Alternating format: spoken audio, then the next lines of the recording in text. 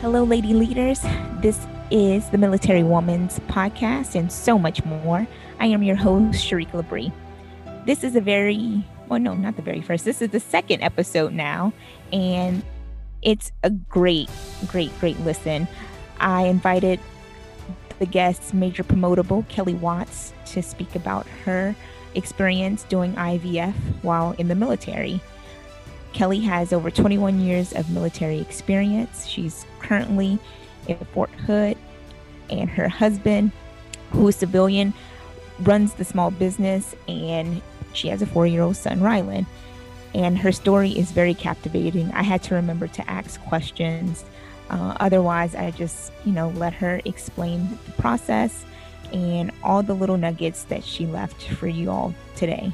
So I hope you enjoy as much as I, and stay tuned, and I'll see you all next week. Thank you. I don't feel 44. And when I was 37 and found out that I had infertility issues, I didn't feel 37, 38, 39-ish. So I didn't even know that there was a problem to be had.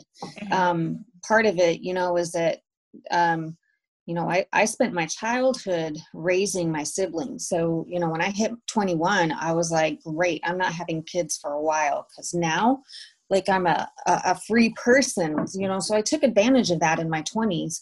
But not knowing that, in our healthcare system, and most people know this and realize this, our healthcare system is reactive, not proactive.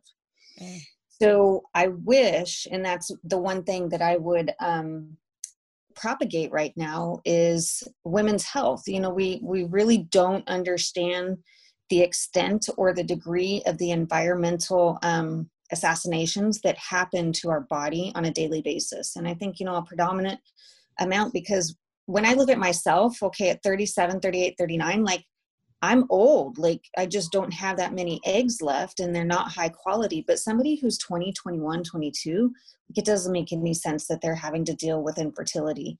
So, I go back to, what are we eating? What are we putting in our bodies? And in the 20s, nobody talks to you about that. Your healthcare provider, your PCM, never tells you about that. Your PCM never, or even, your OB women's health doctor, they do your PAPs, make sure you don't have cancer, and then ask you, do you want to have kids? Do you not want to have kids? Here's the birth control. Have a nice day. There's no question about, hey, where are you in your life journey?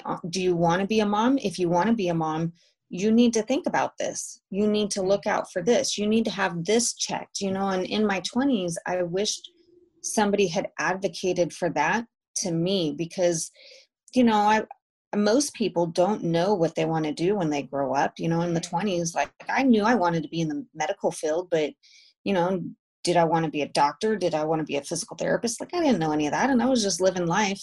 My first duty station was in Germany, so I enjoyed life. And then if you're lucky enough to find the love of your life to marry in your 20s, then that's fabulous. But usually people go through, sometimes their first, marriage and divorce, and that wasn't my case, but I went through enough dating, and a couple of those, they were long periods. So they were like 5 to 7 years of dating the same person. So it's not like I knew that there was a problem, because at those times, like, I was taking birth control for medical reasons, because of heavy periods, to kind of lessen those heavy periods, not knowing that that is also tied into endometriosis, which, as practitioners, nobody ever really honed in on that for me. So fast forward to building my career in the military, after joining enlisted and then going back to school to become a nurse. Like, you're just gung-ho on making rank and doing wonderful things. And I go back to, you don't feel your age, but, for women, that's a huge detriment. You're born with the set amount of eggs that you're born with, and nobody really talks to you about that. So it's kind of hard to make that family planning process, or that journey. Men are easy. They reproduce, sperm every 90 days or something like that. So, they don't have the problem that we have, so When I met my husband, we tried for 2 years of unprotected sex and nothing, not even a scare. So then I was like, well, I guess I better go, ask about this. Mm. So I went in and And asked Kelly, about it. And how yeah, old were you then when you started trying? 37, Okay. 37 when I started, with unprotected sex. Okay. And we hadn't gotten married yet, so Hmm. 2 years, but we knew we wanted to get married, so, Yeah. and, I myself, as a nurse, I recognize, hey, I'm older. We need to start now. We don't need to wait any longer. So we started before getting married. And then, I finally went in to ask for help, and so then they did some diagnostics and we realized, hey, my left fallopian tube is completely blocked, and there were some avenues that you could do to try, but it's not 100% to unblock the fallopian tube. But at that point, I was such advanced maternal age, they said, your best chance right now is to go straight to IVF. Hmm. So we, and then there were some other issues with polyps being present. Polyps, interfere with implantation. So, between the course of those two items happening and finding out that my AMH was under 1, I started IVF at 0.7, 0.8-ish. And then my first cycle, which as a nurse, people discount. They are like, yeah, you know what you're doing. No, I mean, you really don't. I mean, it's not like in nursing school, they teach you about reproductive and endocrinology issues and difficulty. I mean, you just get the basics. So my first cycle, we did with Walter Reed, and I'm very thankful that they have the program available, but it's not covered by infertility is not covered by TRICARE. If you go to the military facilities, the big med sends between Madigan and BAMC and Walter Reed, they have assisted reproductive therapy programs called ART, which, help with IVF, and it definitely helps with the cost.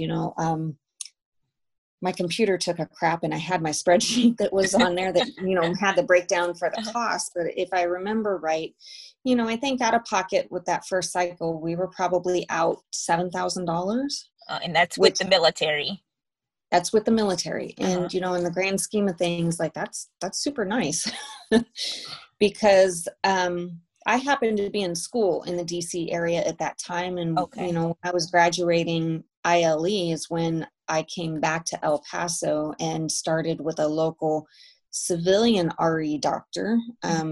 RE is a reproductive endocrinologist. And, you know, everything about this process is just so demoralizing and hard, and coming from somebody who was a type A OCD, like, you give me a challenge, I'll make a plan and I'll make this mission happen. So it was hard, trying to swallow that pill with, hey, you can do everything right and none of this works, and Mm-hmm. so you walk in for IVF and they're very frank with you. You have I think he said less than 10% chance of this working. Mm-hmm. In the process too, with the first cycle, we got 3 eggs and only 2 fertilized, and they transferred 2 of those embryos back into me and neither one of them took. There is a grading system that comes, with the embryos, and the embryologist looks at it to see, how nice they look. And I don't want to go into the grading system because there's 2 different grading systems, so Mm-hmm. 2 things that I really want to, hone in on for people that especially are younger than, myself. Hey, in your 20s, you need to think about this. You need to ask. You need to go and get evaluated, to see, hey, where is my AMH? Do I have any reproductive issues that need to be known now Mm-hmm. rather than waiting until your mid-30s when you're done with your career? Because by then it's too late. Or just on the off chance, for your career, I want to do A, B, C, and D. That's a lot of stuff that takes time. Mm-hmm. Maybe you should look into freezing your eggs. Freezing. I wish somebody had told me that in my 20s. How much That's, is freezing eggs? Like, what does that cost entail? I don't know, only Okay. because, I Uh-huh. never produced enough To eggs freeze. to even Okay. get to the point. Yeah, the most I Okay. ever produced in one cycle was 4 eggs. So Okay. sadly enough, like, you get what you get. And so I never got to that point to be able to freeze stuff, but, Uh-huh. and here's, everybody says, that's a lot of money. It is, but look at how much money I'm spending right now at this point, Right. whereas in my 20s, if family is what you want in your future, but you have several things in your career that you want to accomplish, especially for those that are in med school. I mean, Mhm. med school is a long time. Right. So think about, do you want to pay the time and the money now to do an easy process and then just pay for a storage unit each month? Or Mhm. do you want to pay 20, $30,000 down the line? And that's just for one cycle. Wow. And that was That's one cycle in and the that United in the States. United States. So was it more money when you did the civilian route in El Paso? Oh yeah, it's double the cost when you go from the military art programs to a Uh-huh. civilian program. So I think the second cycle we ended up spending somewhere around probably 17, 18,000. But I usually end up rounding it up to 20,000 because I'm Right. sure the stuff that I didn't catch and capture, for tax reasons and just for accounting. But it's a lot of money. We drained our savings, Mhm. our life savings, just trying 4 cycles. So the first 3 cycles that we did, we all tried with my own egg, and then the fourth cycle we had decided, I feel like we're just throwing money down the drain, Mhm. literally. So at this point, at cycle number 4 is when we decided to move on to donor egg. And at that point, I was like, well, my husband actually, I think in cycle 1 or cycle 2, had kind of put the bug in my ear saying, hey, why don't we try doing IVF overseas? I read a lot over the internet. There's a lot of good comments that are made about doing IVF overseas, and it's significantly cheaper. I mean, if you think about everything that we pay for inflated in the United States, it makes sense, but I was really hesitant because at that point we were still on my own egg journey, and to be in some other foreign country going under anesthesia, not knowing what they're doing, like, made me feel really nervous. I'm like, well, shoot, what if I die? What if Right. TRICARE doesn't cover it? Like, I don't know. Like, I mean, because yeah, TRICARE doesn't cover the IVF process, but what if something went wrong while I was under anesthesia and I get admitted to a hospital? Like, Oh that yeah. dude, Oh to me, yeah.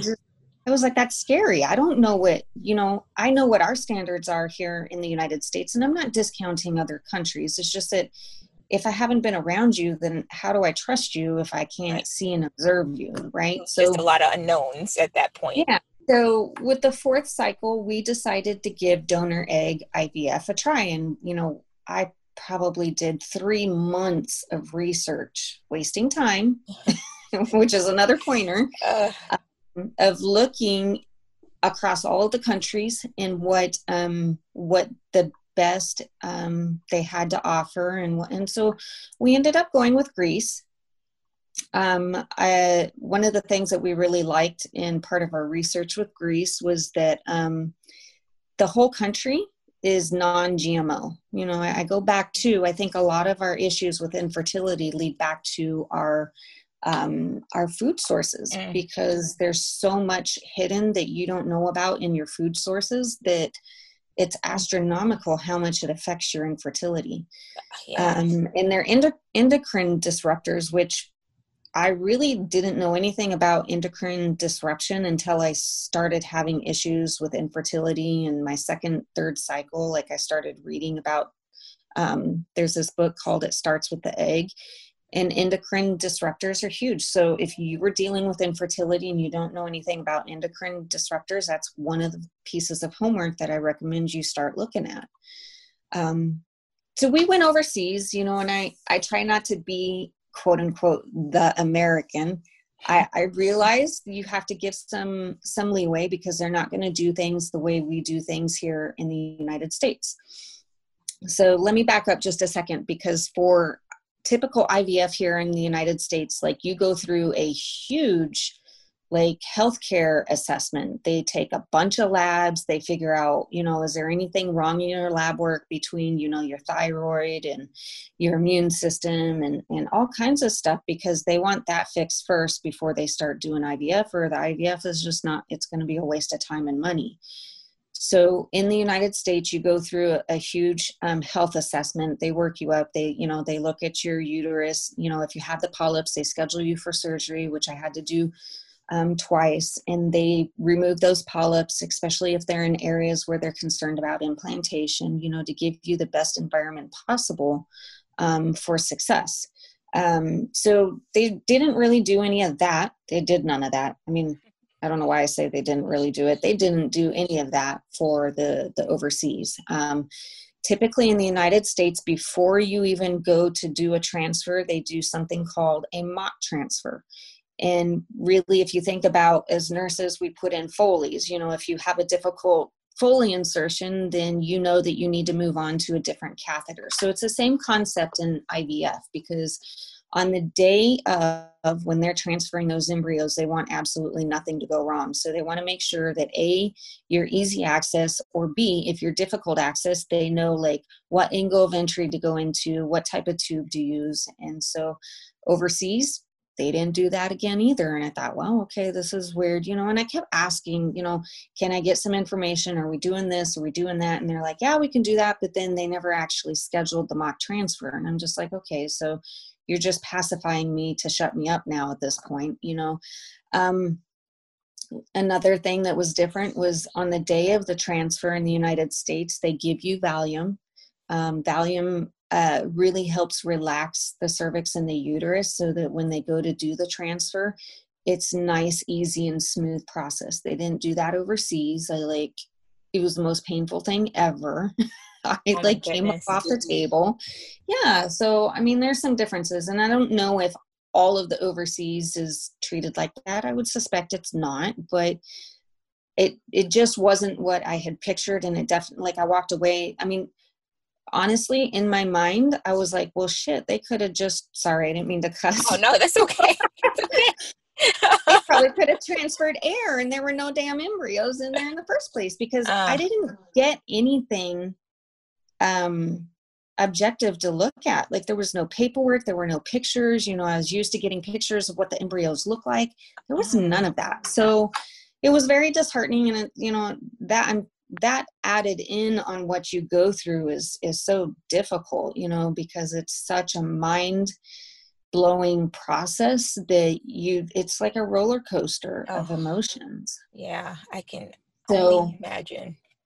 But, the one silver lining that I take away from that is, hey, we had a family vacation, which is one of the reasons why we were like, okay, we're willing to try donor egg overseas, because even if it doesn't work, we got a great family vacation out of it.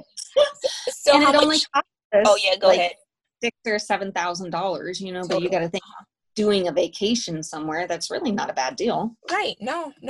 So how many countries did you look at? Is this a thing? Yeah. We looked at Greece, Italy. They have a program in Africa. They have a program in, it wasn't Romania. It was another one of those middle. Okay. So middle like European. A handful. Okay. Oh yeah. Yeah. I looked across the board at probably 5 different countries, and, wow. All of the top highly recommended, and I don't know why I discounted Mexico, because Mexico is so much closer. I guess I felt like they're not really going to find any blondes, because my husband's Hispanic, right? So we wanted to find a donor that was like me. I mean, 2 Hispanics are going to give you a Hispanic, right? So I think in my mind, I just discounted Mexico, and that's why I was looking at Italy, because at least Italy has more blondes. But something close. It is what it is. Right. So. Yeah, it's a lot of food for thought, but it's definitely a trip. I'm on 2 IVF forums on Facebook. Okay. One is for general population IVF, and another one is for 40 plus IVF. And it's, it's really, It's been a source of both pleasure and pain, because you're on these forums and you get to hear everybody's story, and their success story. So that's, where the pain comes in. But then you have others where they're just in so much distraught and they have nobody to turn to. And it's a very isolating period to go through. Like, my sisters are fertile myrtles. They just drink water and they freaking get pregnant. So they don't really understand this process or what I'm going through, and the same, I have a lot of friends that are dealing with infertility, but some are more open than others. And it's really like, it's not so much of a taboo as it was 10 years ago, where a lot more women are open about talking about it and saying that I have it. But I still feel that there's a taboo of, because I've succumbed to it. Well, do I say something to this friend? Do I acknowledge the fact that my second IVF cycle was successful and I have a child, and here I am, still upset, pissed off, and sad that I can't have a second child, where, a couple of my friends haven't even been able to have their first child. Like, it's hard. It's just hard, and I remember like having a conversation, because early on I didn't really know, like, maybe I had a problem with getting pregnant and I would have to go the surrogate route, so, and I had asked one of my sisters, hey, would you do this? And she was like, no, she kind of hem-hawed about it. And she was like, I don't think that I can, because, carrying the baby to term, like, I would feel like that's my child. And I was like, okay. And, so then I kind of danced around the topic of, well, would you donate your eggs? And again, she kind of hem-hawed around the bush about it. And it was like, yeah, I'll do it. But then when it came down to actually executing, she just didn't have the heart to tell me no. And so then, I'm left, wondering, hey, will my other sister do it? And it's difficult, because I'm asking a lot of the second sister, who has her own medical issues. She's got some BH anxiety issues.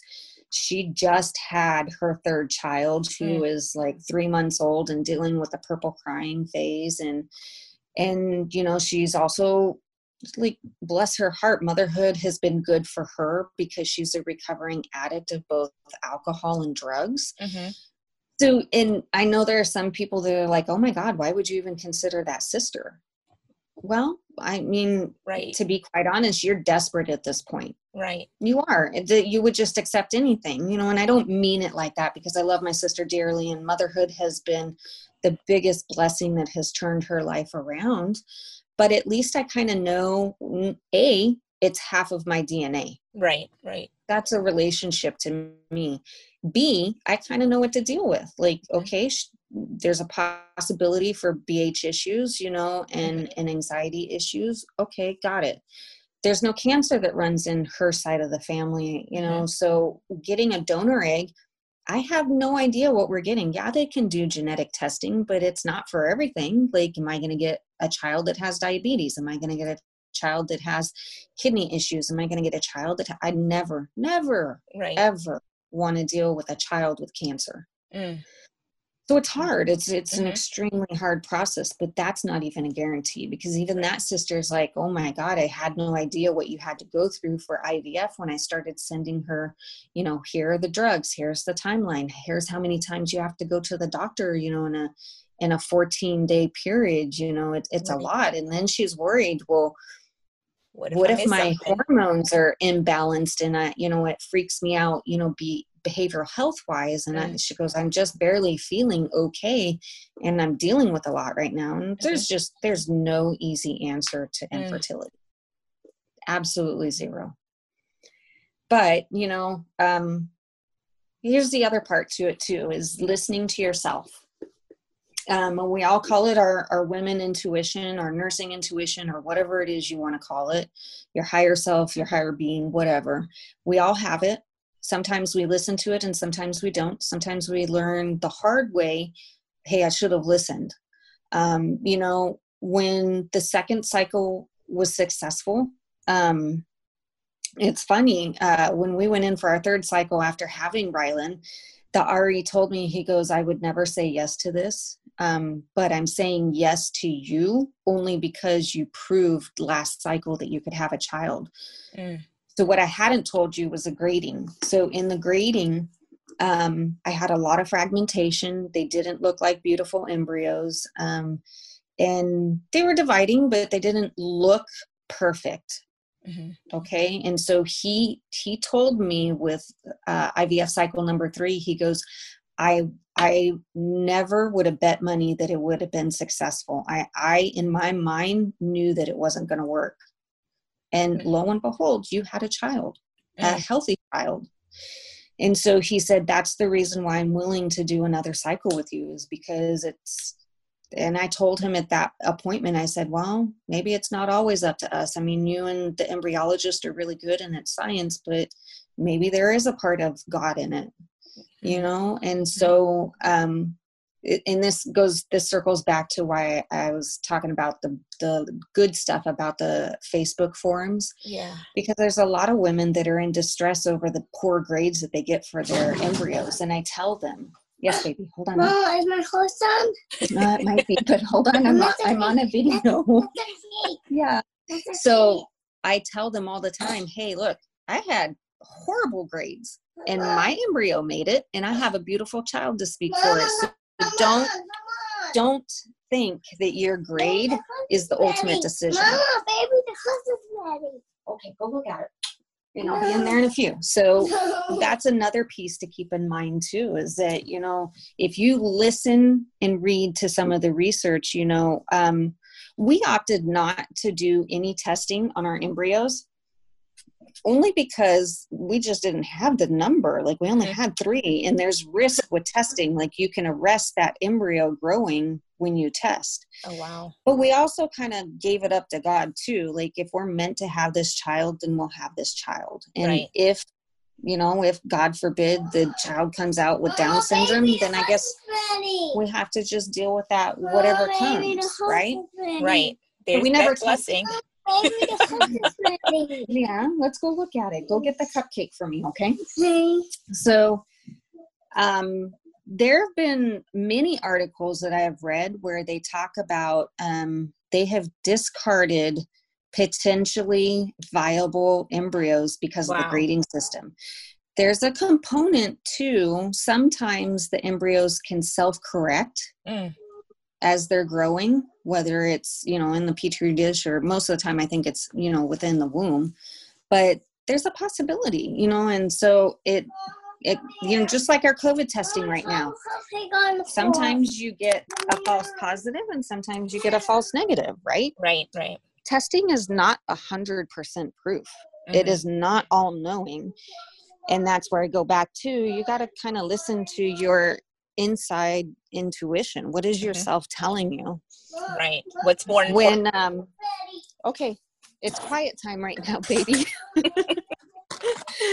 When we graduated from the IVF clinic to a regular OB, my very first appointment, I fired the doctor. I straight up was like, I'm not coming back and I'm not doing this for 8 months. This is ridiculous, because I walked in, the doctor was poker face. He was not positive. He was not uplifting. He made me so sad and depressed when I left that appointment that I was like, I can't do this physician. This OB doc is not for me. And so I went to the front desk and I told him, I said, I need to schedule my next appointment, but it cannot be with this provider. I want a new provider. And thankfully, I kind of knew who the front receptionist was, and she kind of knew the background of why I said that. So she hooked me up with somebody who was amazingly glorious. Like, she could have walked into the office, been ready to tell you bad news, but man, she had a smile on her face. She greeted you with such great energy, and she just emitted like caring, like, I'm here for you. The grading of the eggs and just the chances you take, you know, if you decide to get them tested, and you know, yours worked out, and that was a surprise to the doctor. and you would encourage others to continue on with the process without getting them tested, or you just know yourself, basically. Yeah. I mean, each situation is going to be pretty individual, and that's where, I was talking about earlier, you just got to go with your instincts. And what are your instincts telling you? Because I had previously started to tell you, like, once we graduated from the IVF clinic into the regular OB, like, we met that first doctor, and I had to fire him, because the process is really hard. There's really no joy in the process of pregnancy, because you fight tooth and nail knowing at any moment this isn't going to work. So really, I started the pregnancy. I was happy that we got a positive pregnancy test, and the HCG was, good numbers, but you keep waiting for that second shoe to drop. So there's really no joy. So you're like, okay, yeah, there's this thing growing inside of me. That's great. Like, I'm not happy because at any moment now I know that the pregnancy, may be lost. So you don't allow yourself that room to be happy, joyful. You're just always living kind of, especially for the first trimester, because that's for everybody, whether you get pregnant through IVF or natural, unless you're living in ignorance and bliss because it's your first pregnancy and you've never encountered a miscarriage, you know that there's a risk for miscarriage in the first trimester. So there's no joy in it. And when I met the first OB doctor, he was very stone, kind of cold, was very factual. Here's where we stand. Here's what, your biggest risks are right now. And I left that first introduction wanting to cry, and I went to the front desk and I said, I need a different OB doctor. I cannot go through a pregnancy with that doctor. And he was probably a very brilliant OB, but personality wise, I needed somebody that was going to lift me, and I met a different doctor, and, she lit up the room, even though she may be delivering negative news. She came in with such great energy, and she was focused on you for the 20 minutes that she was with you. And I needed that at that time going through IVF, because I was so scared and I didn't know what was going to happen. And I didn't know if we would make it to the end and if we'd have a child. I didn't know if I was going to have a healthy child, so there's just so many variables that really affects your mentation with this process, even if the process does work, So I don't think I really got joyful until I hit like the third trimester, because I was like, all right, we made it this far. They didn't find anything on the scans for the most part. I think I'm having a healthy child, right? And so then, even in that process, like, I didn't even get to experience the full joy of 9 months. I was kind of pissed. I delivered early at 35 weeks, and I was like, gosh darn it. I get to hear women complaining about, the last 2 weeks of pregnancy, and I don't even get that. That got stolen from me too. There's just so many emotions that people don't understand until you've lived an IVF circle and a cycle after another cycle after another cycle. So, So Kelly, so you're going through all this with IVF, right? And you're working. Yeah. You're working while working. Mm-hmm.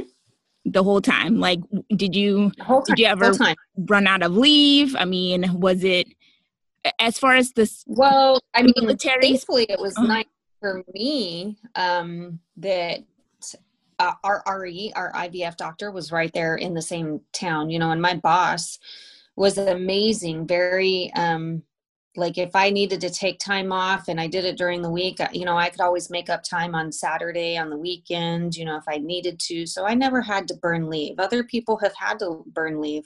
But there have been family friendly commanders. I have a girlfriend who went through, they are a same-sex marriage, went through IVF up in at Madigan, and they were stationed in Alaska, and they allowed them to take, 4-day passes over, a Friday through Monday weekend in order to get the appointments done at Madigan. And they were very supportive. They didn't make her eat up all of her leave and whatnot. And I had another girlfriend who went through IVF. They were stationed in Italy, and this is not Army, this was Navy, but they actually paid for her to go back to Walter Reed to do the IVF, so she didn't have that added expense coming out of her pocket. But if you've been in the military long enough, you kind of know that sometimes it's a crapshoot on whether you got somebody who's super family supportive versus somebody who's like, no, dude, you got to leave to go do this. The Army's not paying for your child. You need to pay your own way for it. So it just, that's another added piece to it that's hard. But, my husband and I were blessed that I had a very supportive supervisor, and then the cycle that I had, Rylan, I actually was going between one supervisor to a new supervisor. And the old supervisor, man, he was so supportive. I was struggling one day when this was before we actually had transferred the embryo. But when you're going through the stimulation medications, they make you extremely tired. You're extremely, hormonal wise, you're kind of all over the place. You're bloated. You don't feel good. You feel uncomfortable. Like, he came in and he's like, why don't you go home? Mm-hmm. My hard head, I was like, no, because, you feel like as a woman in the military, I have to earn my keep and prove my place. Mm-hmm. So he knew I wasn't going to go home. So he told me, he actually pulled a mat into my office, put it on the floor and said, take a nap. If you're not going to go home, just take a nap. And to this day, I love him just for that. Mm-hmm. Being so caring and supportive, because that's really, like, if you think about what's happening in the military right now, especially with Fort Hood and all the issues with the suicide, if we addressed one another that way, I don't think that we'd have so much suicide. As an individual, right? As an individual. That's a whole nother right. That's another podcast. Yes. We will do it a later time. But anyways, it's just so that, but part of this too, because this is one of the things I read a lot on the Facebook forums, is that people are either ashamed is probably one. Another one is just that they're so private, they don't let other people in on their lives. But I think back to that cycle for me, and had I not told my boss what I was going through, number one, I would have done a disservice to myself, because I needed that help, and I needed somebody to look out for me. Right. Right. And just having your boss understand what you're going through is really one of the best gifts going through this, this torrential process, so I'm glad that I shared, with him what was happening. And I'm glad I shared, the rest of the team, so that, when I was in the practical nurse course, when the instructors saw me in there and knew that I was off, they knew the reason why. And also at least half of those instructors were like, hey, I'm saying prayers for you every day. I don't discount that some of those prayers actually made this happen. Mm-hmm. So no, go ahead. I think the last thing to kind of close with is that the other part that people may not be aware of, or it may just kind of rattle them a little bit, is that this is really hard on a marriage. Mm. This is, I married without getting I guess it is personal, but there's no way around it. I mean, we just got to talk about it. But my sex drive is not at a 10 out of 10. And that's my husband's sex drive, right? Mine too. So early on in the marriage, and when we were dating before we even got married, he was like, we were having fights over, our sex life. And I was like, dude, if I don't make you happy, there's the door. I don't want to keep you from your happiness. If I'm not the woman for you, then you need to find the woman that is. Here's your blow up doll. Those are hard conversations, right? No, absolutely. Oh my God, you add in IVF, and IVF takes it to a whole new exponential. I was like, oh my God. At some point my husband was like, I feel like, this is just so cold and calculated. And then you don't want to have my child. And I was just like, oh, wait a minute. So that conversation, I remember I told you I had several girlfriends that had been going through IVF on their own journey. Right. And one of them was done, but she had embryos left. Well, she's Caucasian with brown hair, and her husband is a redhead because he's Irish. And so kind of like in my mind, I was like, hey, it's kind of a mixture of Rob and I. Rob's got brown hair. I have, strawberry blonde hair being Irish. And so she wanted to gift her remaining embryos to us.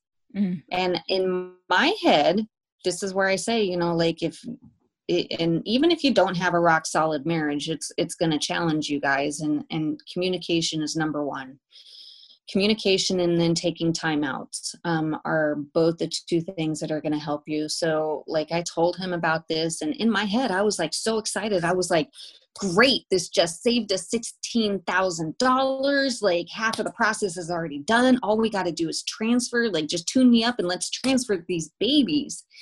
And my husband, on the other hand, was like, it was a stop sign. And then he was pissed, didn't talk to me for a week. And I finally, like, one afternoon, I sat down at the kitchen table because he was at the kitchen table working on his business stuff. And I said, I can't do this another week. I said, I'm tired of you ignoring me. You're pissed about something, but you're not talking to me.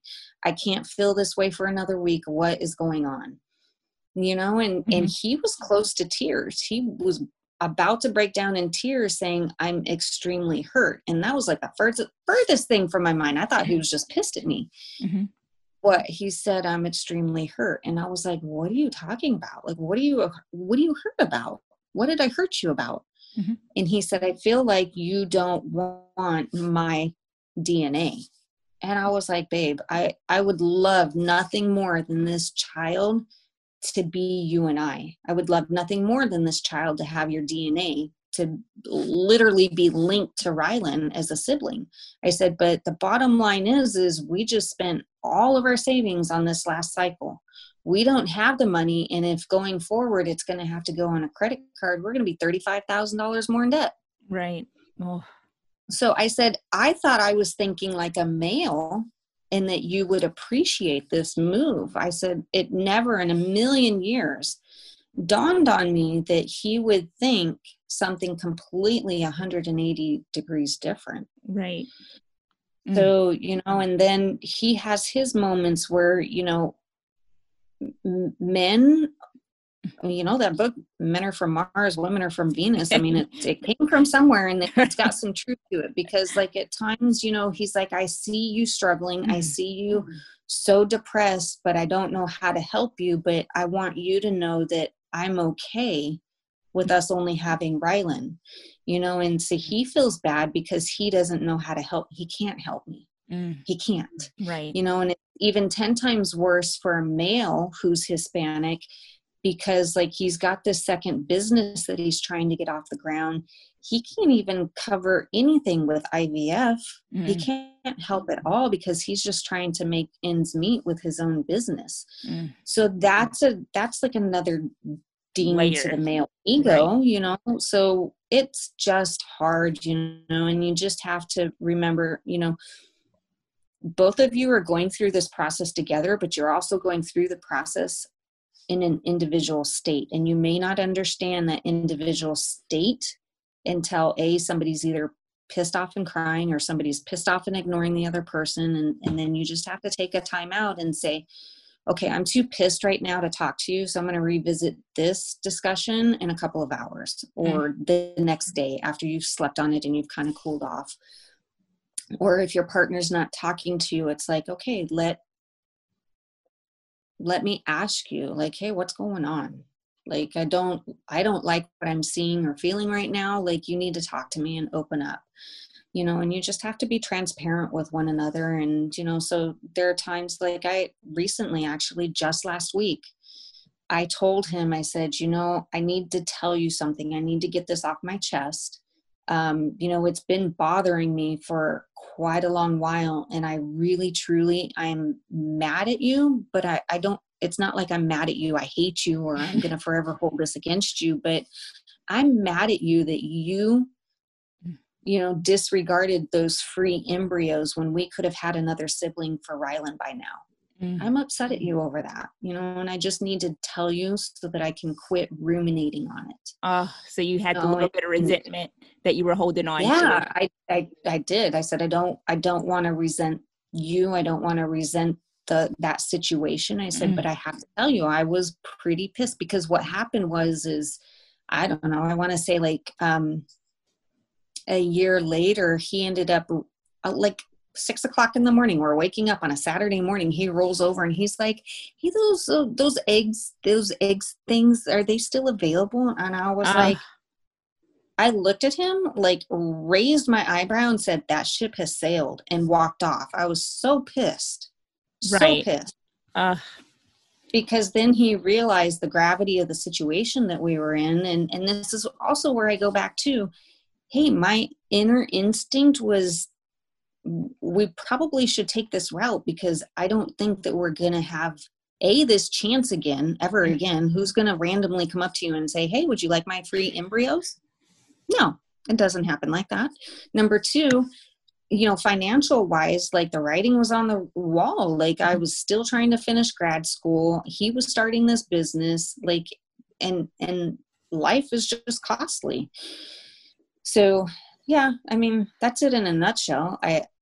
I hope that it brings light to so many facets. There's so many facets to IVF that people don't know or understand, you know, and it's difficult to navigate. And, you know, if we talk about the military and having mentors, like being in IVF, you really need a mentor, somebody you can talk to. And, you know, just. Did you have that, Kelly? I kind of did. Okay. But the problem is that I didn't allow me to have that relationship with that person.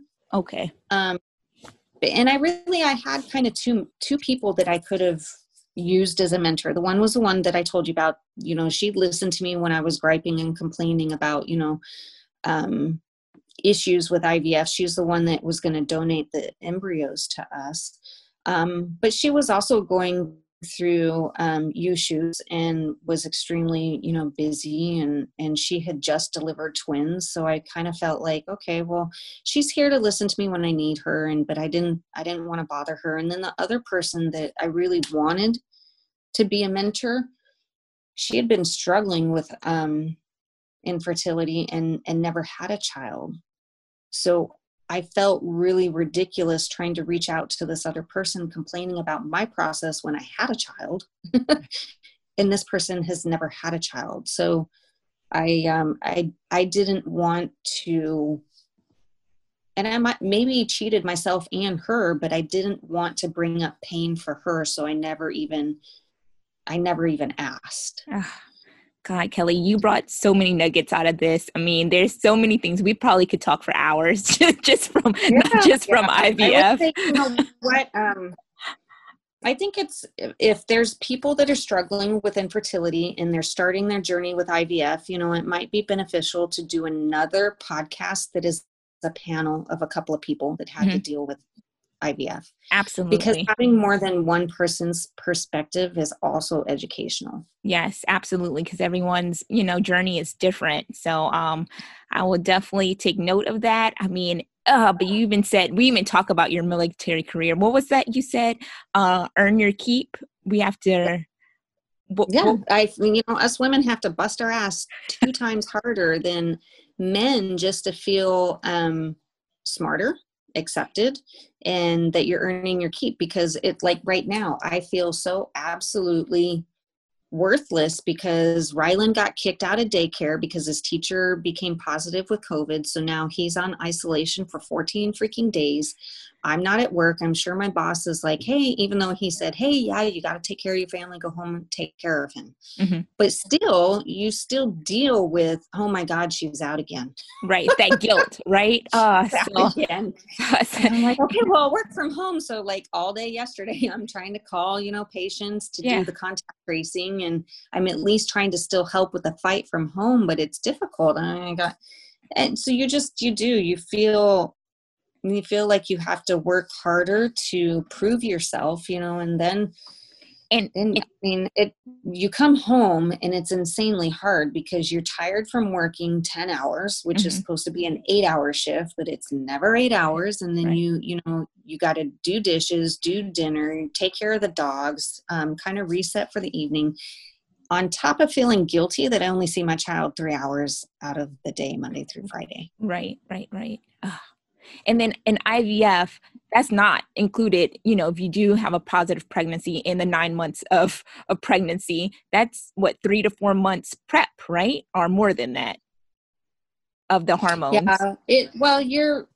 Your stage 1 of IVF is they put you on birth control pills to kind of suppress your ovaries and to calm your hormones. Mm-hmm. And then the second stage of IVF is where they're stimming you with all those medications that I told you, they cause headaches, they cause, fatigue, bloating, you're not feeling yourself. You're either happy and drained or you're depressed and drained. And it's so, and then the third stage is, when they're actually prepping to transfer, and then you're in the dreaded 2-week wait trying to figure out, hey, did this work? I remember with my first transfer, it was probably just all in my head, or it was just all of the medications, because you're still on meds during that time frame, simulating that you're pregnant to help increase the chances of it taking. So sore boobs, I was cramping down there. I was like, surely this took, I know I feel pregnant, and then it's negative. So then when it came to the second cycle, I was like, well, shoot, I don't feel anything. There's no way in hell I am pregnant, and then they called, and the nurse told me over the phone, she's like, Kelly, it's positive. And I was like, shut the front door. There's no way. She was like, that's got to be the funniest response I've ever heard. You're like, I just knew. So wait, so just to clarify, those first 3 phases, how long is that process of the hormones? Usually it's about a month on the birth control pills. Okay. And then you doing the stims. It depends on how fast your follicles grow. Okay.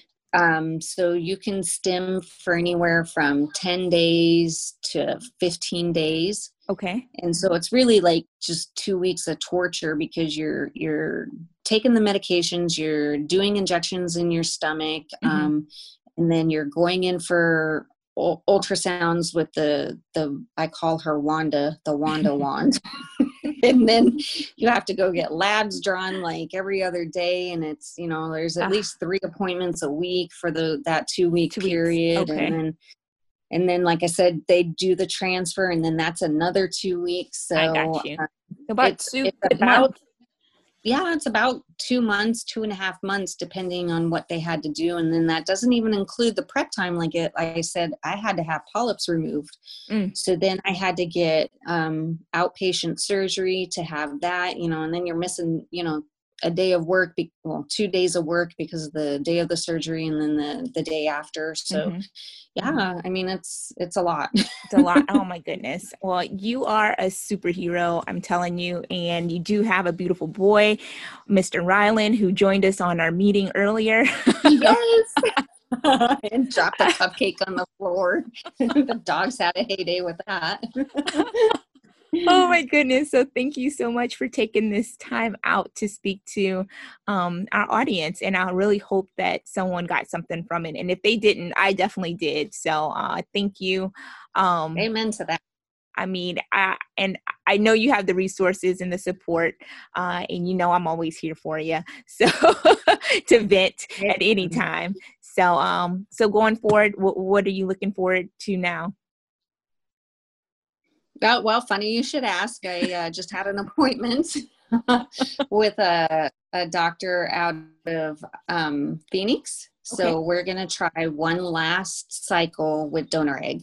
Okay. Oh, well, great. Well, everyone tuning in, say a little prayer, a little, cheer for you. I know we're all cheering you on, and it'll turn out wonderful, right? It's going to turn out wonderful. people. So listen, if there's anybody listening to this podcast and they just need somebody, a mentor, or just somebody to, throw some questions to, I'm always here for anybody. And how can they reach you, Kelly? My email. So okay. ky25@hotmail.com. Okay, awesome. Thank you so much for sharing. I will be talking to you after, and thank you. Hello, lady leaders. Thank you for joining in this week. I hope you enjoyed that conversation with Kelly as much as I did. And for all the ladies out there who are going through IVF, or a hard time getting pregnant, there are resources out there. There's a community for you out there, and we are here for you as well. So please contact Kelly if you need some more questions, and you can also contact me. You can find me on Facebook at The Military Woman, or on Instagram at The Military Woman. I look forward to hearing your thoughts, your feedback, and any resources that you would like to share as well. Thank you. See you next week.